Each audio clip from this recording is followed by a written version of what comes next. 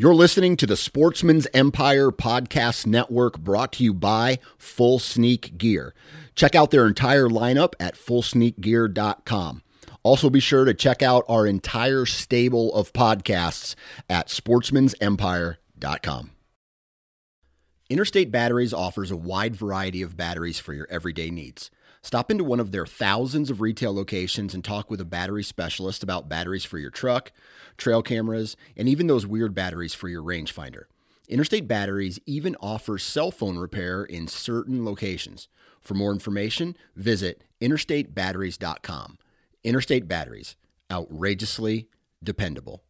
New from Moultrie Mobile, the Feed Hub offers first-of-its-kind cellular connection and control for nearly any spin cast feeder on the market. When used with the Moultrie Mobile app, you can monitor feed and battery levels, run feeders on demand, receive alerts when feeders are clogged, and remotely adjust feeding times. The Feed Hub is ideal for anyone who maintains feeders. Remove the guesswork and save time by planning feeder maintenance before you drive to your hunting property. For more information, visit moultriemobile.com. Welcome to the Nine Finger Chronicles Hunting Podcast. I'm your host, Dan Johnson, and I can't believe that 2024 marks 10 years of podcasting. Over the last decade, I have had the pleasure of talking with hundreds upon hundreds of passionate outdoors men and women who share the same excitement for hunting as I do.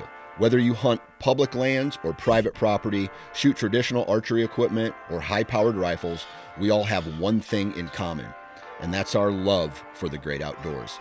This year, I plan on continuing that tradition and bringing educational and entertaining content to your ears. Thank you for your continued support, and I hope you all have the best seasons of your life. Good vibes in, good vibes out.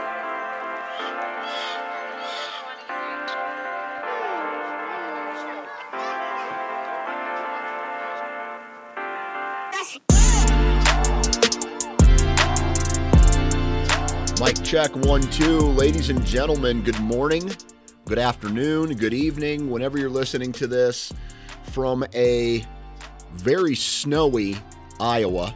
I'm sitting here in my office, and I think we've had maybe 8 inches, and they're predicting another 3 inches, maybe. So, but it's starting to snow, or the wind's starting to pick up, and it doesn't look like it's going to be... It doesn't look like it's going to just stack up. I think it's going to start to drift. That's going to make travel a little crazy. Now, I have to give a little public service announcement here. I bought a muzzleloader, right? Everybody knows that. I went to go sight it in the other day, and I needed to go ahead and do a little bit more work sighting it in. Now, here's the thing. I'm not going to be able to go late season hunting this year. I believe tomorrow is the 10th, and that is the last day of late season, the last day of the season for Iowa.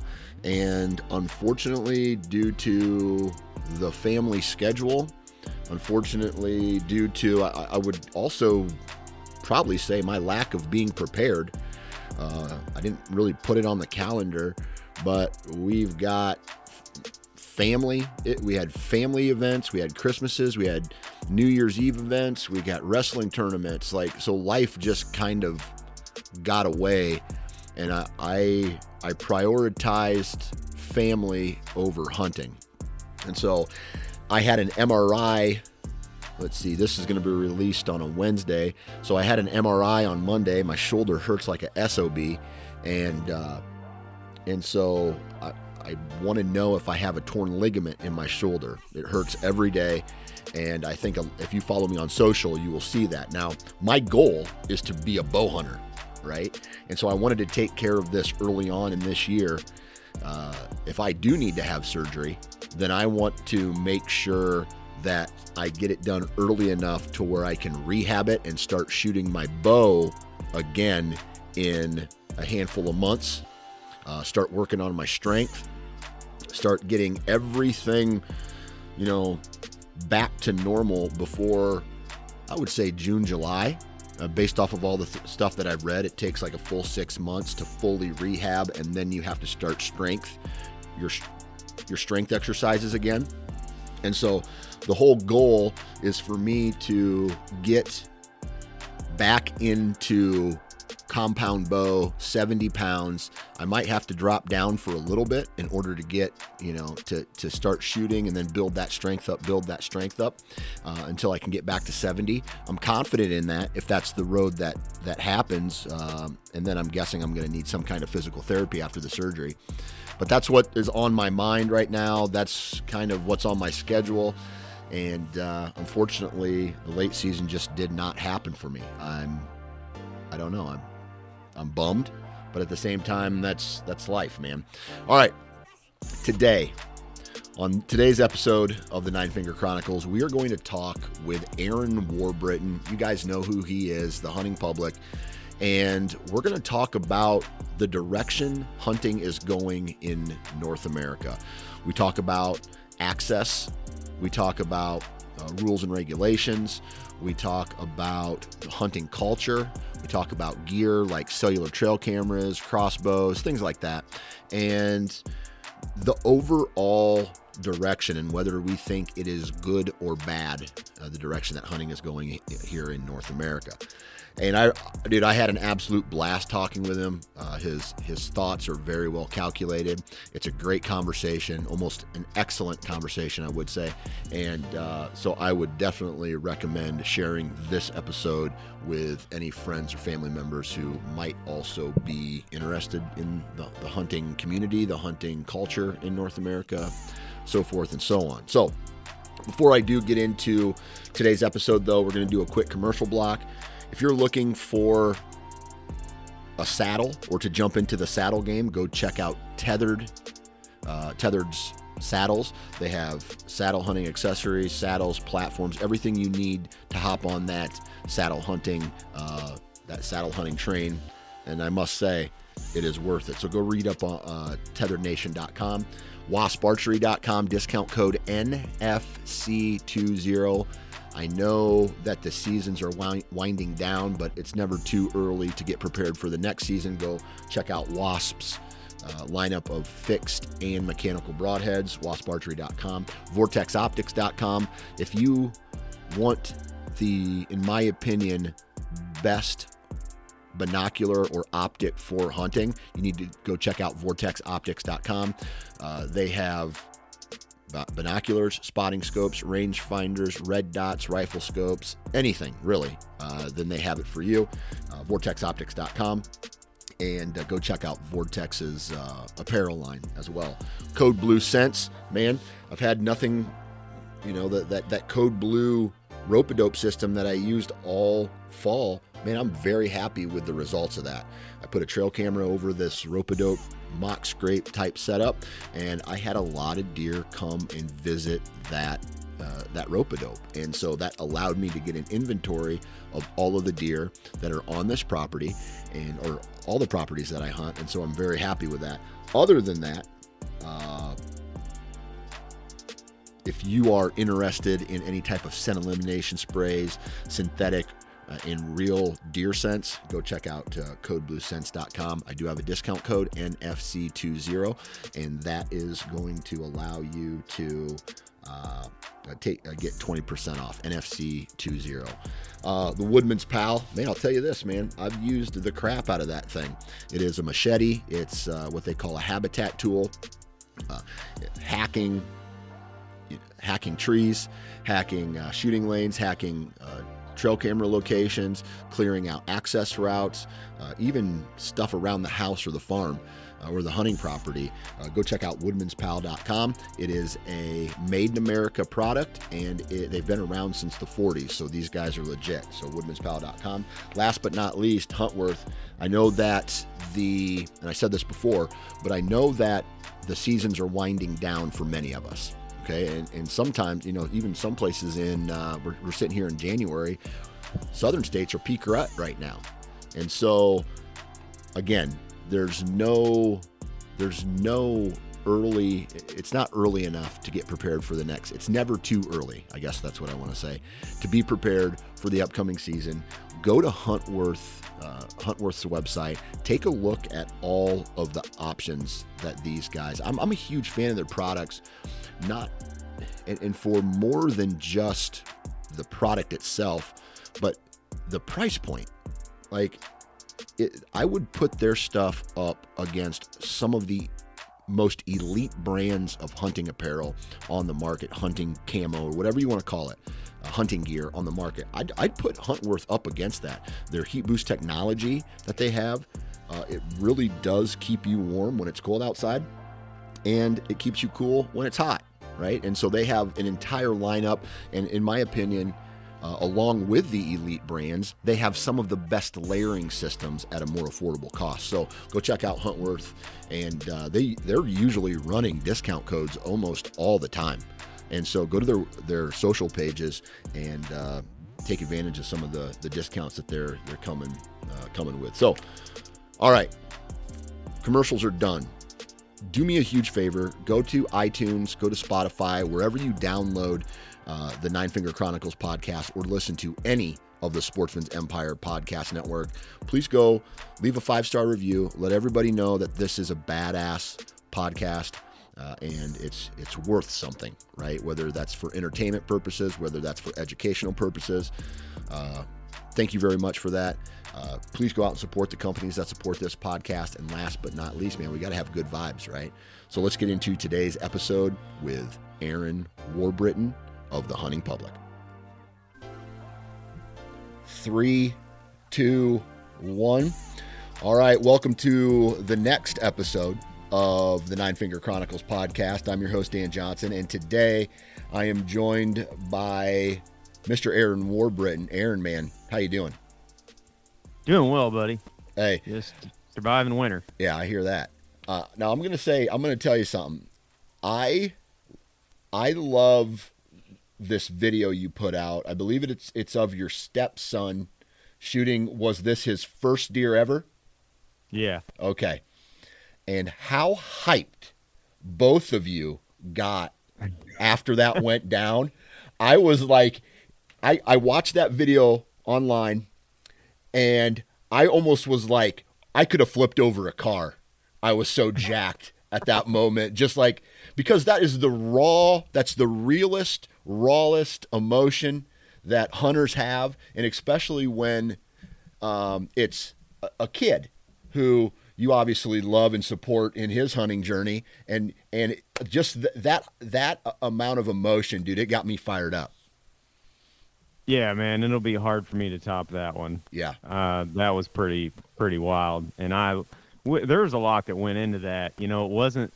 You see, sometimes these youth hunts or a mentor and mentee hunt, if you will, when they take somebody out and they put them in a blind and they shoot an animal like within the first hour or so, and you don't always see that reaction, but the recipe just came together for us because he had went multiple times with me over the years bow hunting, and then has turkey hunted with me several times, just, you know, tagging along, not packing a weapon or anything. And then when he finally had a chance to harvest his first deer this fall, it took like several times before we got one. Mm-hmm. You know, and he actually missed a doe earlier in the fall and was like, he was upset, but he was like ready to go. Yeah. So walking all the way back to the truck that night, he's like, I'm going to practice when I get home, and we're going to shoot at the box before I go to school every day this next week. And the next time we get to go, I'm going to drop them. Yeah. And like, he was just fired up, man. Yeah. So it all just came together at that point where we had both put in some work up to that point to get that deer. And then when he got him, it was like, we were just going to be happy with a doe, spike. It didn't matter. I mean, he was ready to shoot whatever. And then this nice buck comes along, and we just lost it. Yeah, that's awesome, man. And I'll say this, as a parent, I've found that doing things a little bit harder, throwing kids into scenarios where they're not successful immediately, and that, like, the hand-holding portion of it, kind of, it's gone. It's on them.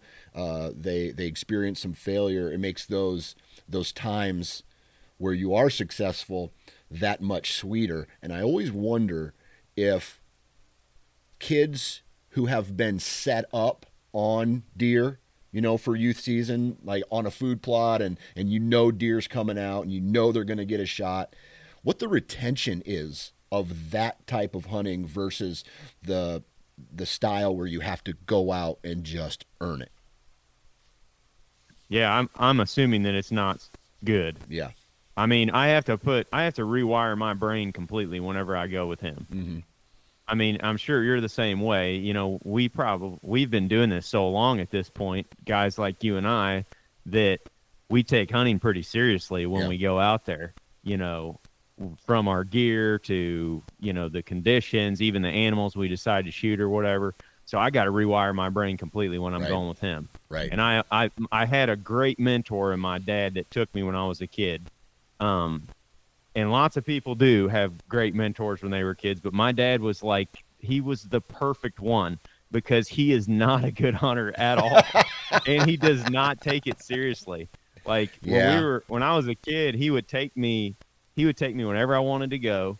We would go until I got bored, and he was usually getting bored about the same time, and then we'd go to town and get donuts. Yeah.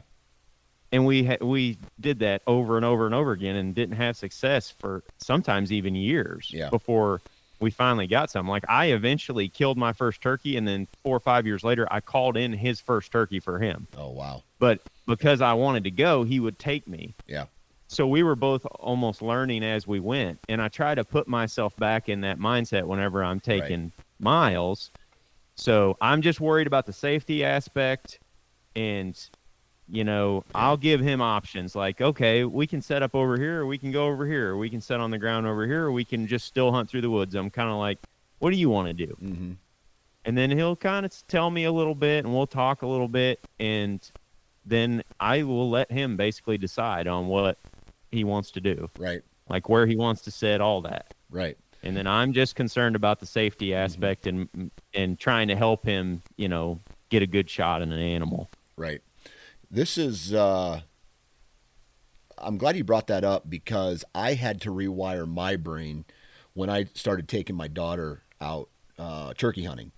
And I was just like, you gotta stop moving. Because I was brought up turkey hunting where it was trial by fire. Like you got up against a tree, you sat still. If you moved, tough shit, off to the next bird, right?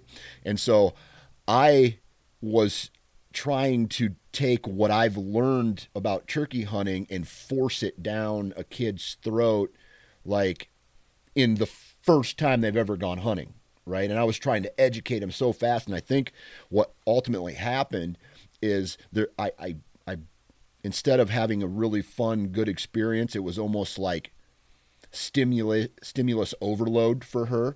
There was just so much information coming at her at one time, she just kind of shut off. And I'm guessing she didn't enjoy it as much. But the second time we went out, it was way laid back because I witnessed my own errors. And so I was just laid back. Hey, what do you think we should do? The turkeys are gobbling over here. Maybe we should go over here? And kind of guide them through questioning of what they want to do. And so we got really close this past season, and that closeness and that struggle, I think, is motivating her for this upcoming season. Yep, same with Miles because he didn't kill a turkey last spring. Yeah.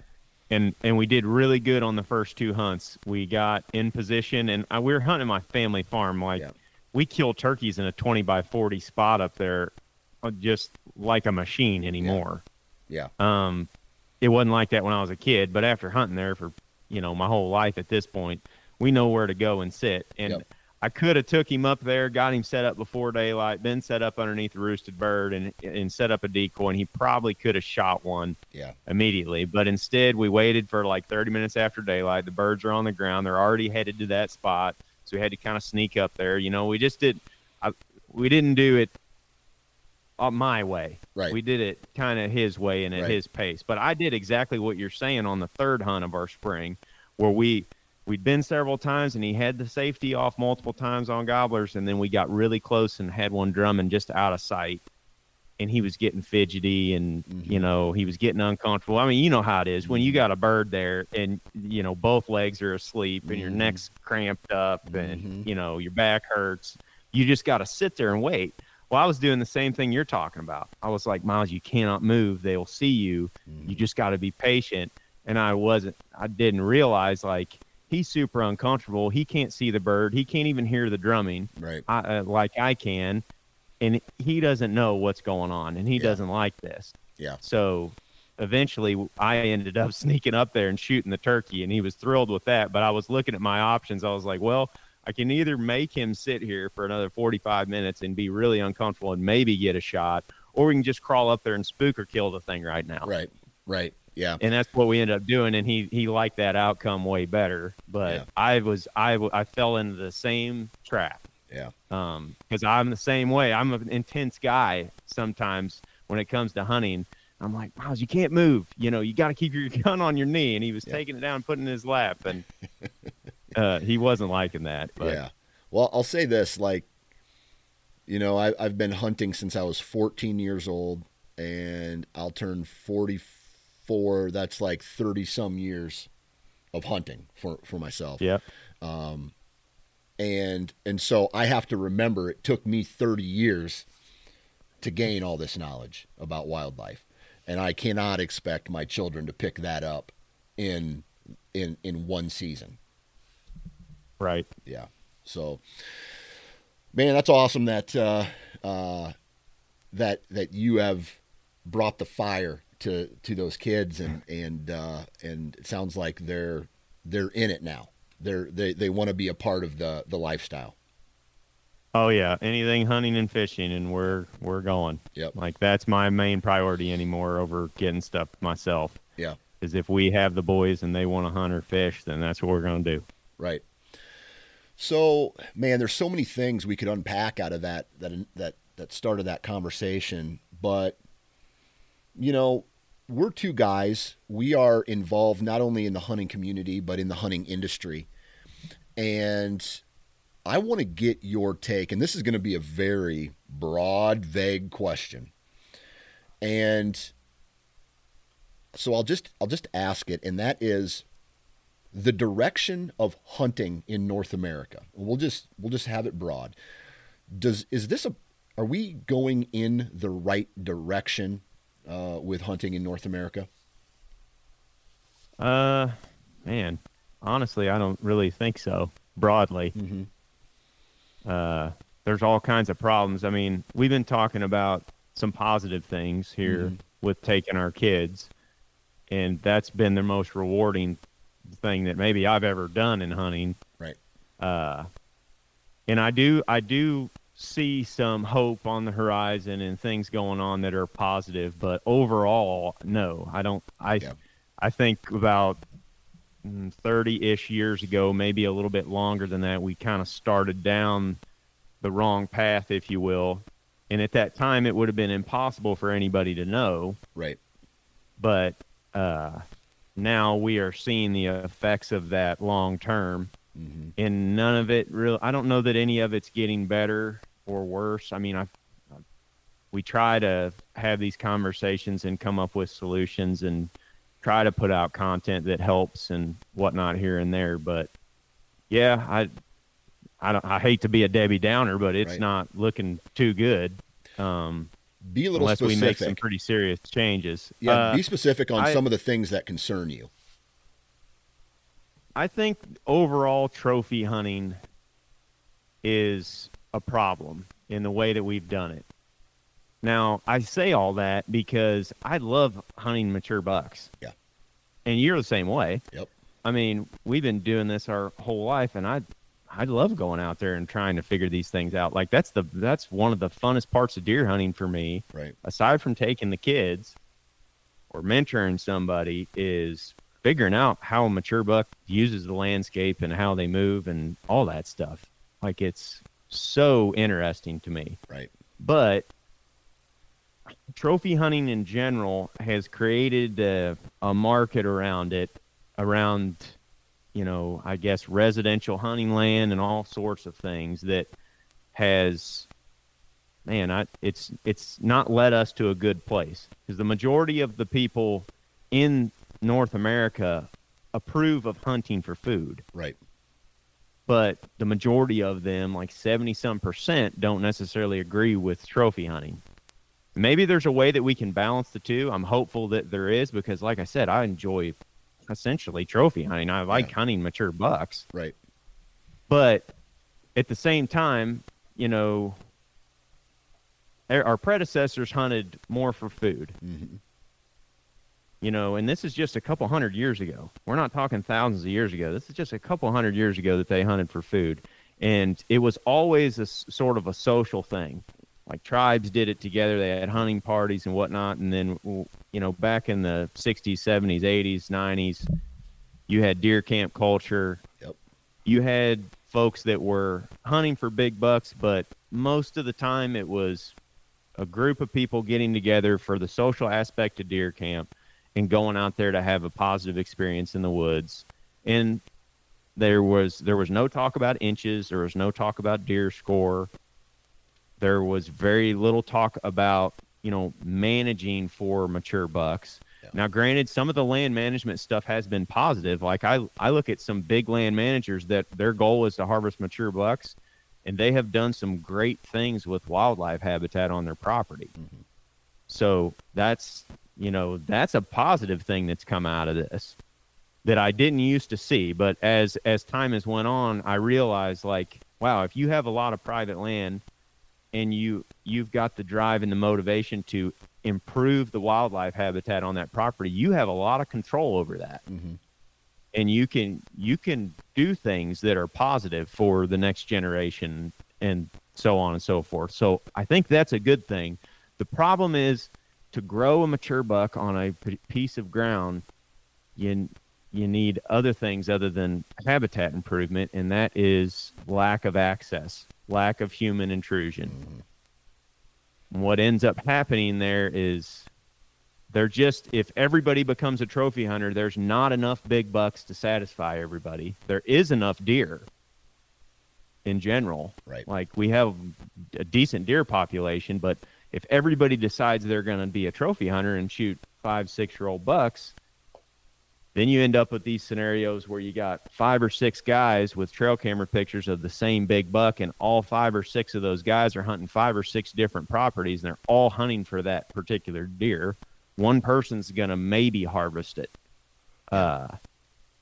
You know, and in order to get that deer on your property, you really need not be there very much. Right.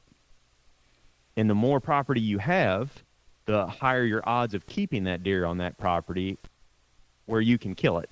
Right. So where does that lead? That, I know I'm kind of going down the rabbit hole here, but that essentially leads to less access. So it's almost like, if we're going to do an equation here, it would be the number of acres a single hunter requires is larger than what it used to be. Exactly. Yeah. Yep. And it used to be universally more spread out across the landscape. Right. So you would take a county, per se, back in the days when permission was easy to get, and when people weren't focused on that thing that we've just talked about. Mm-hmm. They were just focused on having a positive experience and seeing some deer. Well, then you put 1,000 people in a county, and they're evenly distributed all over the place. Everybody has positive experiences. Right. Their goals and their expectations are lower than they are now. And they ultimately had more ground to run around on. Yeah. And share with one another. Now you look at that 1,000 people in that county, and there's one 600-acre public area in the corner of it. That's where the majority of the people are hunting, because they don't have access to the rest of it like they used to. Right. It's either I mean, you know, it's a money game. Yep. You've got to have money to acquire access via leasing or buying. And because of that, most farmers are not going to give you permission. Yeah. Or most landowners are not going to give you permission. That dries up over time, and then where do people have to go? Yeah. Yeah, that is a absolute huge concern, because I always ask the question to myself, would we be in this state, or would we have this problem right now if whitetail bucks only grew to 120 inches. They all have No. the same rack. Yeah. Well, it wouldn't be to that extent, I wouldn't say. Yeah. You know. Yeah. But there's other things too. That it's not just one thing. Yeah. I don't want to sound like I'm harping on, the trophy hunters, and like I said, I am one to a degree. Yeah. So yeah, there's always a bit of like myself being a hypocrite when I talk about some of these problems, because I do the same thing that I'm kind of complaining about as far as the future of hunting is concerned. And so it's just this ever evolving opinion that I have of what is right and what is wrong for the future of hunting. Yep. It's same here. I Yeah. mean, I think there might be a way that we can have our cake and eat it too, to a degree, but it's going to require everybody to share more. It's going to require, I mean, say you've been doing this for 40 years and you've been saving money your whole life to acquire hunting ground, and you've earned that, and you've got 6 or 7 properties that total 5,000 acres, for example. Yeah. It's like, I know that you've spent that time to earn that money and earn that land to some degree, but you also got to remember they print more money every day. Land is not the same commodity. It's not comparable. There is only so much of it. There's a finite amount. Yep. And humans, especially in your lifetime, I mean, we're all born and going to die. So the people that are close to that land right now either have the opportunity to use it now or never. Yeah. So if you can find a way to share more with folks and involve them with what's going on, I think that would be better off for all of us. Yeah. That's a hard thing for people to swallow, because I hear that argument. It's like, well, I worked my whole life to buy this property, and I totally understand and hear where that's coming from. But there's also people that are nearby that could use a place to go shoot a squirrel. Yep. Or that could use, a doe or two in the freezer in the winter. Yeah. Like, maybe try to open your doors a little bit to that. Yeah. You don't have to let 20 guys go in there and run every buck off your property, but if everybody gave a little bit there, then that would help in the long run, I think. Yeah.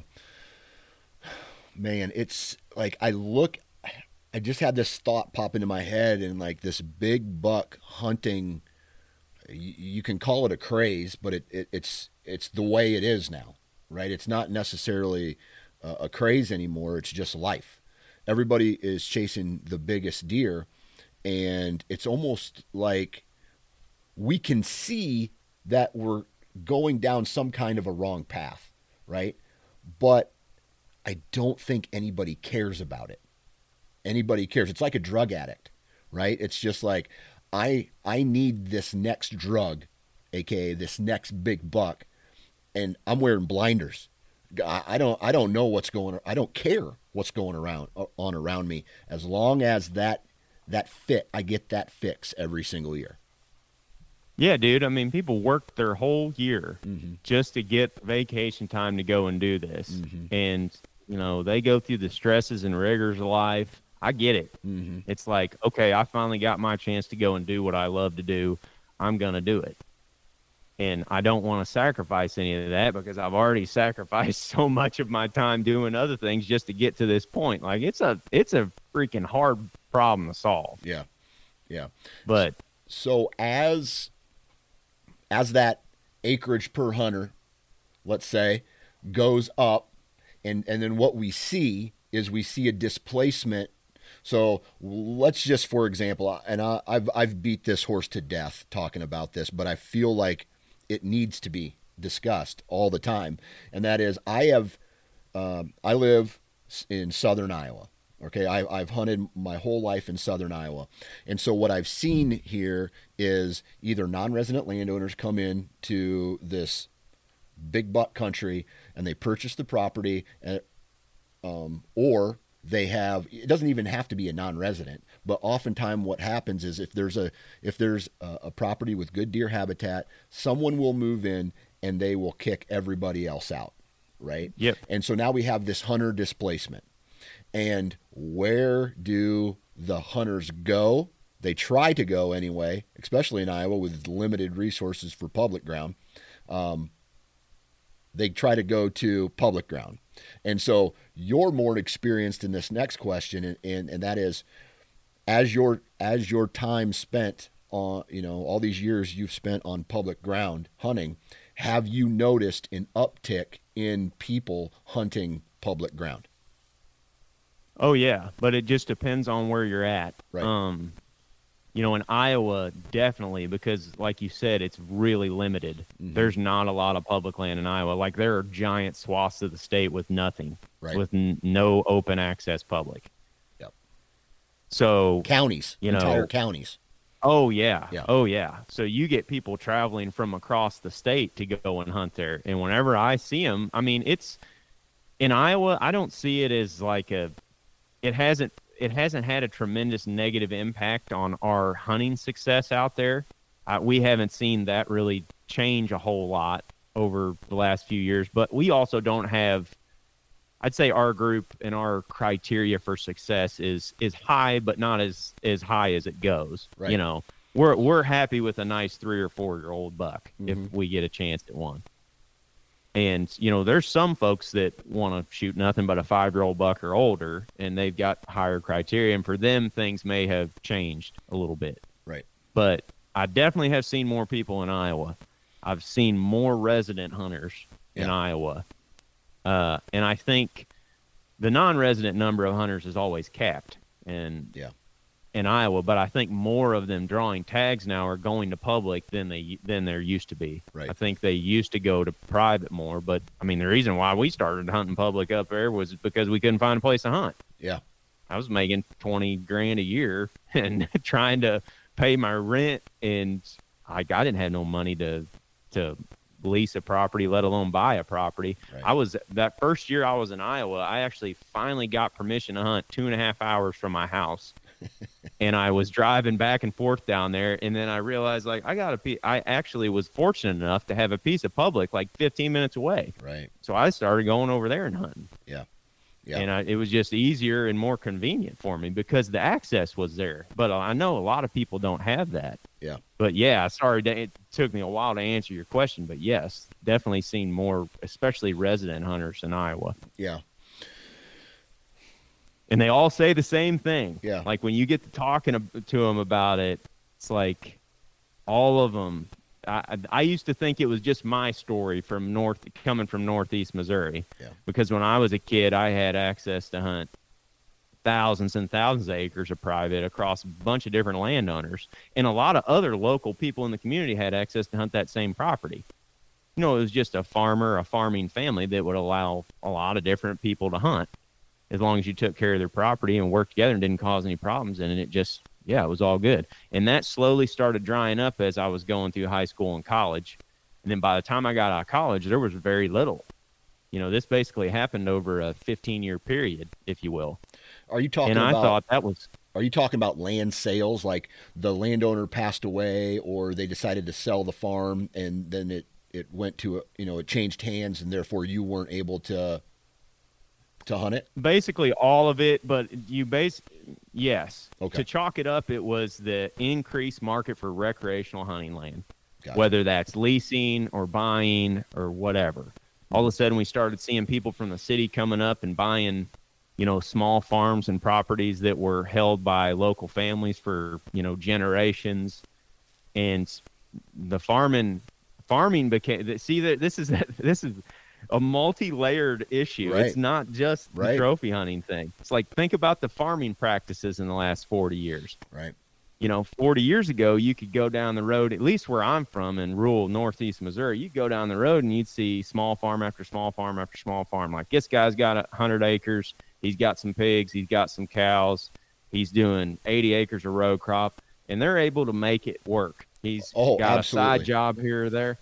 Nowadays, if you don't have 1,500, 2,000 acres there to row crop farm, most people are not doing it. Right. And there's no small livestock operation like there was then. It's all big operations. Right. So that, that in itself displaces a lot of people, because then you, like you said, your average hunter per acres, basically that's gone up. Yep. Well, it's the same thing with farming. It's like your average farmer's farming way more. Oh yeah. Now that's than an they issue. Used to. That's a big issue. Like you said, my grandpa, I believe in the peak of his row crop years, he owned 160 acres and he leased another 80. Okay. And so 240 of acreage of tillable and he had some hogs, and he made, and I mean some hogs, I mean probably 20. That's it. Yep. And he made that work his entire life. And now, so nobody's taken that over for my family, right? It's been cash rented now. So it's now going to somebody else. And typically what happens is and I'll just use this as the example, a non-resident buys a farm. He's going to try to find the biggest farmer in the area to cash rent his crop, because he's not going to take the time to go in and be like, hey, are there any locals that need extra ground that would like to cash rent this? Usually it's a big farmer who's already, potentially farming 10,000 acres coming, yep, I'll pick it up.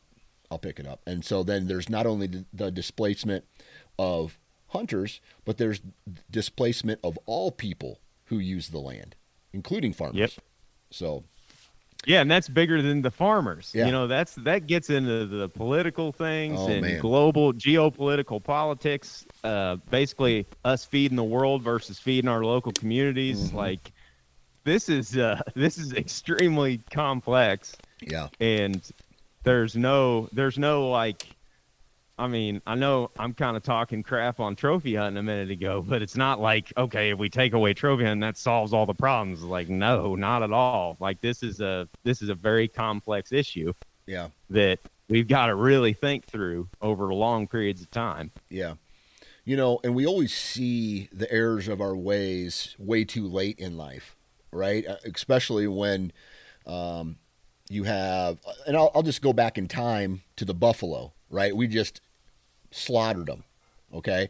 And so we can now look back and go, okay, what we did was not good for the wildlife in North America. Hence why we have the model of conservation that we have today. Now, being able to kind of look back at history and say, or look at Europe and say, dude, it's pay to play over there now. You can't, there's no public land over there. And so my question to you is, do you think there is a course correction that could or needs to be made to balance everything out to where it's not so lopsided anymore? Oh yeah. I think there absolutely something needs to be made, but it's just such a complex problem. Like, there's so many different things affect it. You just mentioned the buffalo, for example. That's another major issue. Mm-hmm. So, for example, we have free-ranging buffalo herds all over these states still. We still have all this native habitat that is essentially getting disturbed for free. Yeah. By herds of buffalo. Mm-hmm. And if we were at the time, we know a lot more about conservation in the North American model now, but back then they just slaughtered them, like you said. Yep. If they had that mindset back then, they wouldn't have killed them all. They would have managed them in such a way that we manage our deer herds and things like that. I'm not saying that's like a great, perfect answer, but it's a hell of a lot better solution than killing them all the way that they did. Right. So if you have that, where you have this constant disturbance and you have all these native plants still present instead of just thousands of miles of fescue grass growing everywhere for pasture grass for cows, mm-hmm. you're talking about an insanely major shift in the amount of usable habitat on the landscape, not just for deer and buffalo, but for every other wild animal that's mm-hmm. out there. Yeah. So that's an issue in itself. You know, as far as the access is concerned, if we don't find a way to get more of it and to at bare minimum secure what we have currently, then it's just going to continue to be more of a problem. Like Right. our kids are going to have to deal with it. Their kids, it's going to be even worse. And this is, people shrug it off, but it's something that really bothers me because when you think about it, it was just a couple hundred years ago that all those buffalo got killed. Yeah. Like that's not very long ago. No. A lot of the communities that we live in were established in the mid to late 1800s, early 1900s. I mean, we're talking 100 years ago, a little over that. That's not that long ago in the grand scheme of things. Right. And we've seen all these major changes occur just in deer hunting in 30 years. So what do you think is going to happen 30 years from now? Yeah. It's going to be more of the same unless we course correct, like what you're saying. Yeah. We have to have more access for people. Yeah. We've got to share more another with the fellow man. And I'm a big believer in habitat, wildlife habitat and native wildlife habitat. And basically creating, securing, protecting as much of that as we possibly can. All right, so I'm going to throw a hypothetical out here. Whose responsibility do you think that should be? Is that for the landowner to be responsible to provide access to other people, or is that the state offering programs that allow landowners to benefit some way, shape, or form from allowing hunting access on their property? The best way is probably for all the landowners to get on the same page and them do that independently than to involve the government. Right. But is that going to happen? Probably not, because of this things we've already talked about. It's like, well, landowner A has worked their whole life to have this land. Landowner B has worked their whole life to have this land. And the price keeps going up. So it's like these people got to work even harder, got to sacrifice even more to get land. Yeah. Are they going to want to just, and that's the thing with the states. I mean, I love what a lot of the agencies do with the habitat that they are in charge of. Right. They do. Most of them get a bad rap from the general public, but I've met a lot of the guys that work on these places that are just like me and you. Mm-hmm. They're just your average hunters. They make an average income every year, and that's all they care about doing is making wildlife habitat. I can't tell you how many of those guys I've met across the country that work for the State Department, and those guys are part of the government. Yeah. So I don't want to just crap on the government, but there's the wide-ranging majority of land is privately owned. Yeah. Like unless you go out west. Yeah. But if we're talking whitetails and eastern turkeys, for example, I mean, I don't know, what is Iowa? Like less than 90-some%? Yeah, it's less than 2% public. So it's 98 or 99% private. So then the question becomes, how is the state government even going to compete in the recreational land market? Yeah. So they can lease land, and I support state land leasing projects like the walk-in areas and stuff that Iowa has and Kansas has, and Missouri's got some recreational MRAP is what it's called. Yep. Recreational access programs. I'm all for those, but the problem is can the state compete with the land market that's out there? Because if a farmer can get more money for leasing it to a deer hunter or for just selling it outright for recreational hunting land to a private buyer, what's the incentive for them to get paid by the state to let everybody and their dog come on their land? Yeah. Man, so many things to think about, right? Yeah. And it's like, I heard a really good clip from another podcast that's come out, and they're saying that because CRP is a federal program, to those who are enrolled in CRP programs, don't you think that we're paying you to plant certain types of vegetation on your property? don't you think that that should also be accessed because it's a federal program for other people to enjoy your property? And so the guy that I heard, he pretty much said, then I just wouldn't put my farm in CRP anymore. Right. And so there goes. I'm guessing that person would still do the habitat work, but they would just not collect the money because everybody's looking for ways to, and any real estate land company is going to say, hey, here's this property for sale, and here's how much money you can make off of it every year, right? From the investment side of things. And so the second you take that out, if deer hunters or if the landowner wants to make money off it, they'll go to outfitting, they'll go to leasing, they'll go to some other way to make their money off of that property, right? Other than a federal program. Yeah, that's what most of them are going to say. Yeah, and like I said before, it's hard for me to blame them in their situation, but the only solution that I see, and I mean, I don't have all the answers, definitely. Mm-hmm. So don't take this as gospel or whatever. But the only solution I see, and I'm plenty open to changing my mind on this, but if we need a shift in hunting culture, we need a shift in our culture, which is an extreme uphill battle, but that's basically the way that we've gone in the last 30 years has shifted our culture to want and desire these things, which drive that price up, mm-hmm.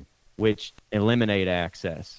The positives of that is that one positive that I've seen goes back to the habitat thing. It's like more and more of these private landowners are getting educated about habitat conversion and all this stuff that's good for wildlife. And there are some government programs that actually pay them to do that. Mm-hmm. So it's like those are a win-win.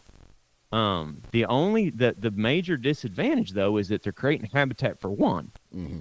person, where I mean that's where I think if we shifted our culture a little bit away from that to sharing more, then we would be better off in the long run. And there's other things that the agencies or the governments can do that could help that.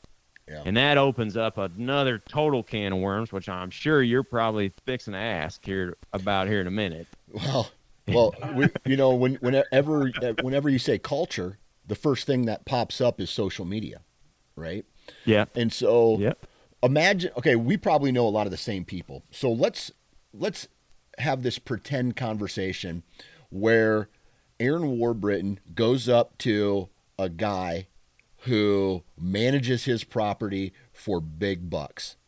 And you're trying to explain to him that the greater good is to let people come and hunt your property. Somebody, not just, maybe it's nobody or it's somebody, right? Do you think that that person or anybody would be open to saying, oh man, big bucks are awesome, but the future of hunting is, I mean, long story short, do you think enough people even care? In the circles that you and I are in, no, probably not. No, probably not. But there's a lot of them that have a very different opinion about this than I have. Yeah. And like I said, I don't know that I'm 100% right. I'm open to changing my mind about it, but I don't see that happening. Yeah. And not just that, but if we got rid of scoring deer entirely, that might help. Yeah.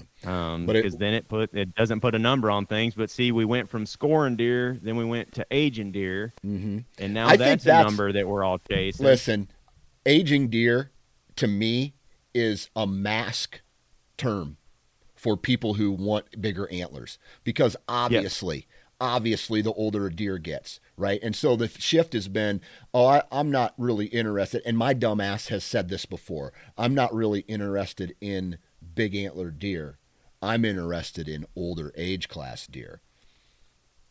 I think that's a cop-out. Yeah, I think that's a cop-out.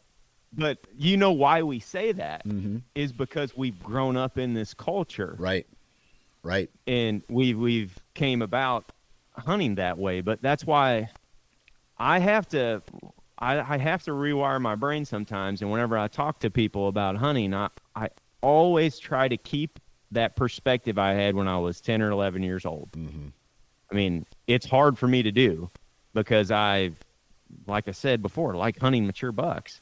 But when I was 10 or 11 years old, it was just about the experience itself. Mm-hmm. It was like, these animals are freaking awesome. I know that I love hunting them. I know that I love the animal.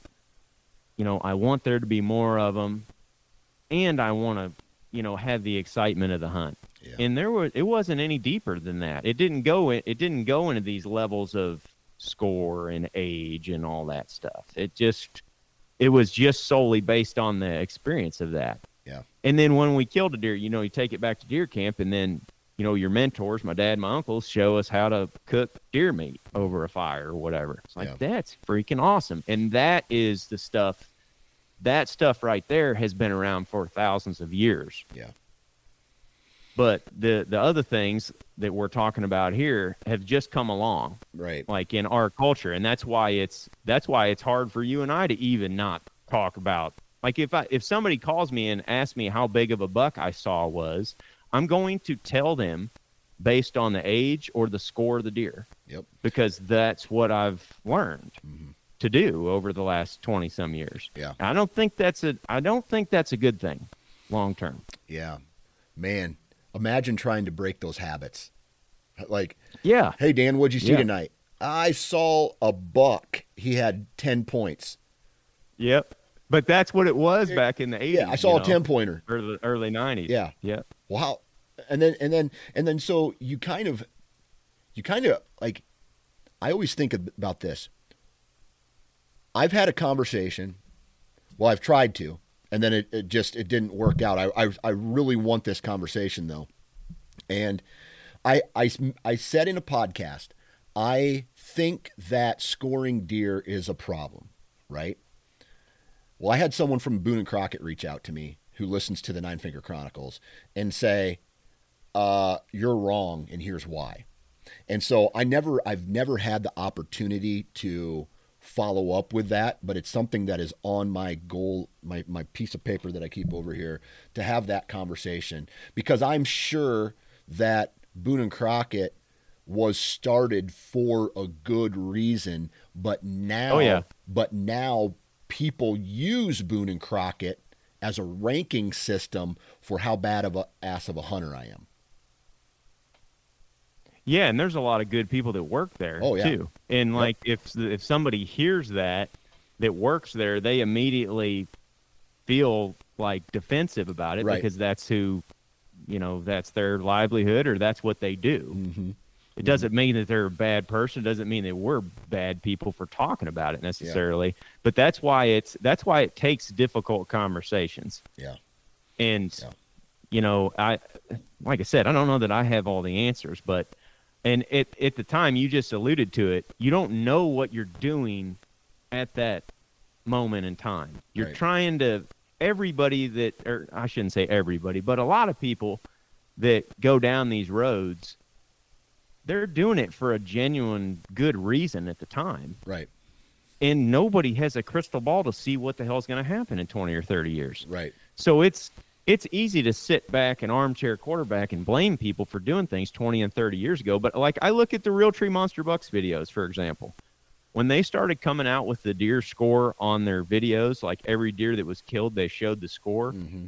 We thought that was the coolest thing ever. Absolutely. We're like, that's never been done before. Right. Nobody's ever, like, they're making a video about these huge bucks, and now you can actually see what the deer measures and all that. Yeah. And they weren't doing that to try to ruin the future of hunting. That's ridiculous. Right. They're not. I mean, I know those guys. Most of them are great people. Yeah. So, like I said, it's not their fault. It's the progression that we've taken. Yeah. And I think it's important that we're all aware of that and how we got here. Yeah. But if you stick to the basic fundamentals of why we hunt, the basic principles, they've always been there. Yeah. They never have changed. Yeah. You know, I mean, they're still there, even in the guys that are hardcore trophy hunters, that are huge land managers, like what you're saying. I've had long conversations with them and got their stories about, you know, where they came from and how they got their start in hunting. We're all pretty similar. Yep. Yeah. And they hunt because a deer shows up and their heart gets to pounding, and they like to eat deer meat, and they like to spend time with their friends and their family in the woods. It's like all these things are the same. And I think that's where, if we focus our hunting culture on those things, Yeah. and not the negative side, then all of a sudden we all have this common thread. We all have this common ground that we can come back to. Yeah. Yeah. I gotta talk about trail cameras for a second, because, dude, I knew that's what I said. I was like, crossbows and trail cameras are coming up, and we're gonna have to get into that. I'm not as terribly concerned in this conversation about weapons per se, because I do feel that access it trumps that. Okay. Yep. But what I will talk about trail cameras is my own experience. And the first trail camera that I ever had, right? These big Moultries with the huge C batteries in them. I mean, they weighed like about what a VCR would weigh. And then the funny part was, when you would get those trail cameras, they came with 2 mini bungee cords. And if the tree wasn't the right size, you either had to wrap them around a couple times, or it would sag on the tree. And you had to find creative ways to tighten that up. Anyway. The whole point of this conversation now is, like, I changed when I got my first trail camera. And do you know why I changed? It's because I got to see everything that I couldn't see anymore. And my goals changed once I got trail cameras.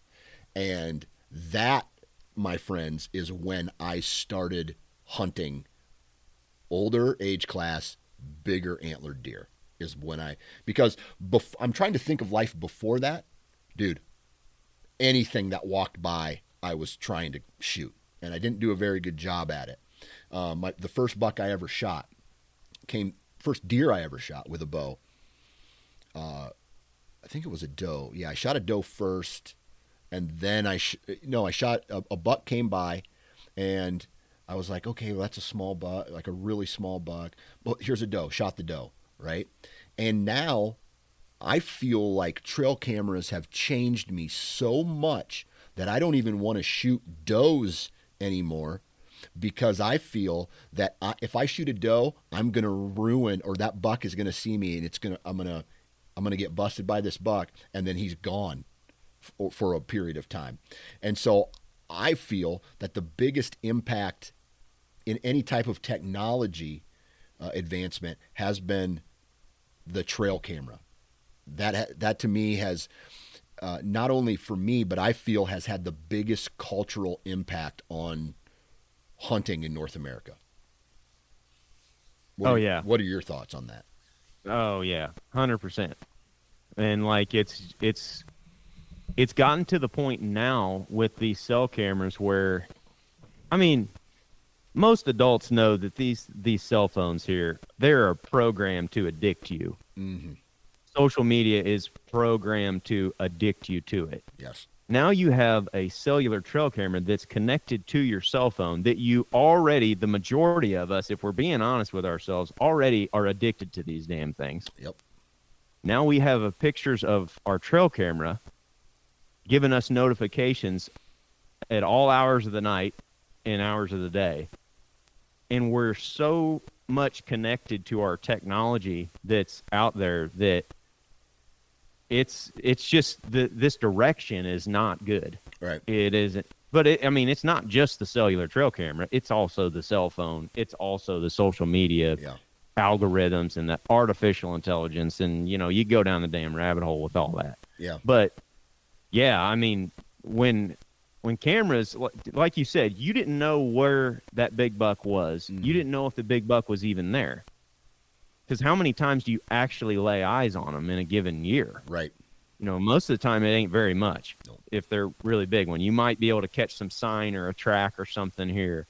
But now that you actually have an image of them, I bet you anymore, the majority of the big, like 5-year-old bucks that are killed, the majority of them have walked in front of a trail camera. Oh, yeah. And probably multiple trail cameras by multiple hunters. Right. It's like, I've noticed that about hunting public land. If there's a really big deer using that public land, people come out of the woodwork because they all know about him. Mm-hmm. Because they all have pictures of him in those woods. Right. And with the cell cams, it's been, before I saw a lot of trail cameras on public land, but since the cell cams became affordable, not a couple years ago when they were expensive, but just in the last 2 years when they've become affordable, there are cell cameras all over public land. They're all over, period. They're all over, period, because people don't have to go to check them. Mm-mm. All they have to do is put lithium batteries in it, and if they purchase a good one that's got good battery life, they can go. And I mean, why wouldn't you do this if you're wanting to be successful? This is a great way to be successful. Mm-hmm. Take your camera and put it in that secure location, and you don't have to go back there to check it. Yeah, that's what kept me from putting cameras in bedding areas before was, well, I can't walk in there every 2 weeks, or I'm going to spook everything out of it. Man, now you can put it right there. And it just sits there all fall and tells you what's coming and going. Yeah. Here's a dilemma that I ran into. Well, it was a dilemma until I actually did it, okay? And so I have, on one of my farms, there's 2 pinch points. And I got a couple tree stands set up in this one pinch point that, I mean, it's money, okay? Well, in the other pinch point, I have a cell camera. And I have some cell cameras.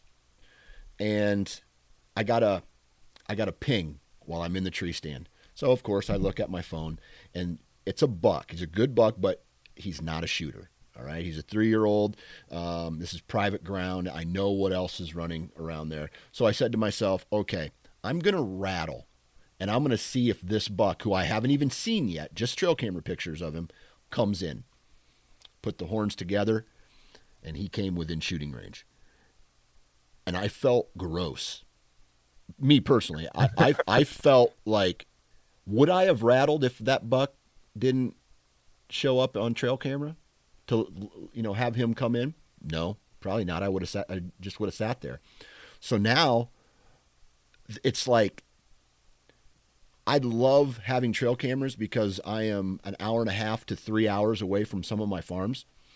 And when I'm in the tree stand and I get pictures of them, I'm just like, God, I haven't had this happen yet, but a shooter walk in front of a trail camera, rattle, grunt, blind grunt, and they come in and you shoot them based off of information that's 500 yards away that you would have never seen anyway. And there's examples of that on the internet, right? Oh, I got a cell cam. Let's run down to the bottom of the hill, got the rifle, boom, shot him, dead deer, 15-minute period. And so for me, I think that's ugly. I don't want to. I hope that never happens to me. I hope I'm never in the dilemma where I have to be put to that test. But I feel like it's inevitable, given the given the technology that we use. I mean, just think about. Look, I talked to a lot of those. You were talking about industry personalities a while ago and the different guys that own big land and stuff. I've talked to them personally about how their hunting strategies have changed in the last 2 decades. Yeah. They used to hunt out of tree stands, heavy tree stands that were not easy to move around. They weren't mobile. They had to pack them back deep into the woods and set up based on sign. Now they are sitting on food plots in very expensive box blinds that are designed to contain your scent, where there is a device in front of them that is texting them the daily occurrences of that food plot. And they have these various properties, and they wait until they get a buck that's big enough or old enough or whatever the criteria is on that camera at that food plot, and they systematically go in there and kill those deer over those spots. And that's all that number one, that is them accruing that much knowledge over the years. So I'm not going to take that away from anybody, but it's also because of our advances in technology. Mm-hmm. And this is all things we got to remember this in the grand scheme of things. This is all stuff that has just happened. Oh yeah. Like this is stuff that the world population is just dealing with now, especially at this rampant pace that we're at with technology. We're just dealing with this in the last few decades. Yeah. Do you feel that technology and culture then changes the definition of what hunting actually is? I don't know that it. Like I said, the positive thing is that we still have our innate similarities to why we hunt. Mm-hmm. Like most people I talk to, no matter where they're from or what style they like to hunt, they all share those common things. The Indians thousands of years ago had those same common things. Like I have hope for that to continue. Yeah. As long as we continue to talk about it, and to show it in content and I think that's kind of in our DNA as human beings almost. Yeah. But the other aspect of it, I definitely worry about because, I mean, we've already discussed in this podcast of all the different ways that we've individually got off track away from that over the years. Yeah. And I'm aware that it's there and I'm still, pulled in that direction because I use cameras. I mean, I love checking trail camera. Like I'm addicted to this dang phone and waking up in the morning and looking at the trail camera pictures on it. Right. But I don't know that that's a good thing for our brains. Right. And the more stuff that you add to this, the easier hunting becomes. Mm-hmm. And we were talking initially about how we're trying to make things challenging for our kids to get them involved in hunting. But then we, as we get older and more experienced, are trying to make things easier. Yeah. By adopting all these technologies. It's like, well, maybe it ain't such a bad thing to make hunting hard again to some degree. Yeah. I'm not talking about going back to making your own stick bow out of the woods behind your house, but there's got to be a little bit of give and take there. Yeah, man. Because obviously with the introduction of trail cameras, with the introduction of high-speed crossbows, just rifling in general, bullets, ammunition, anything, right? Any weapon. Dude, Jake's got a muzzleloader now that will kill a deer at like 1,000 yards. It is freaking insane. I mean, nuts. I think it's really cool, but I'm also kind of worried about it. Yeah. Man. I mean, we went from having a muzzleloader with a cap and ball that you'd be lucky to kill something at 50 yards with, and now we're looking at a high-powered rifle, essentially. Yeah. Man. All right, so we've talked a lot about these almost negative things, right? All the bad things that have changed the culture, that have changed the way we define hunting. What's a couple things that may be a silver lining or a positive ending to this conversation? Well, social media gets a lot of criticism for good reason on a lot of things. But one thing it does give us the opportunity to do is to talk to young people. Yeah. And to engage with young people, which, as hunter numbers were dropping off for a lot of these agencies, in the 2000s and whatnot, they didn't have access to that as much. I mean, when I was a kid growing up, I watched the Outdoor Channel and TNN Outdoors and things like that. But now we have the ability to put our hunting culture in front of a lot of young people. Right. And I'm not so much worried about turning them into hunters as I am them understanding what hunting is. Yes. And why we do it. And I feel like if the message of conservation, if the message of why we hunt, those innate things that we talked about a while ago, just the basic principles we can all agree on, if those messages are permeated through social media and reach a lot of the population that we wouldn't have been able to reach in the last generation, that could be a positive thing. Yeah. And then also do that without getting in our own way. Yes. And I say that because I feel that the biggest enemy of hunters are hunters in a certain way, like the infighting that happens, like us, like you can't even post a picture of an antler that you found, let's say shed hunting. You can't even post a picture of it without someone saying, what game farm did you get that from? Or, Yep. Like, oh yeah, that's a great deer, but you shot it with this. Man. Yeah, dude, people are going to listen to this podcast and they're going to hate some of the things that I said. Yep. I mean, there's going to be hunters that hear the stuff that I said and that completely disagree with me. Right. But what I want you to focus on, if you take nothing away from this whole conversation, is like we are likely the same in a lot of ways. Yeah. Look for the We're similarities. likely, yes, we have all these innate similarities. And if we stay on that, if we stay focused on that, and we talk about those things, and we show those things, then that becomes more ingrained in our culture. And it seems like that would be an easy thing to do because we all share those similarities, but we all seem, instead of focusing on those similarities, we all want to pick at the difference. Yeah. You know, and then fight over that difference, whatever that is. Yeah. Like you said, the game farm and the shed antlers thing. Like, why are you out there doing that in the very first place? Like, what is the reason you're doing that? Yeah. Let's talk about that. Yeah. That's a great point. It just, I feel like I'm continuing to become a hypocrite in my thoughts towards hunting because, in the past I've voiced my opinions on crossbows. But at the same time, I don't want to limit somebody who only shoots a crossbow. You know what I mean? Like, I think there's times and places for everything. And long story short, I continue to reevaluate my thought on certain things almost on the daily, right?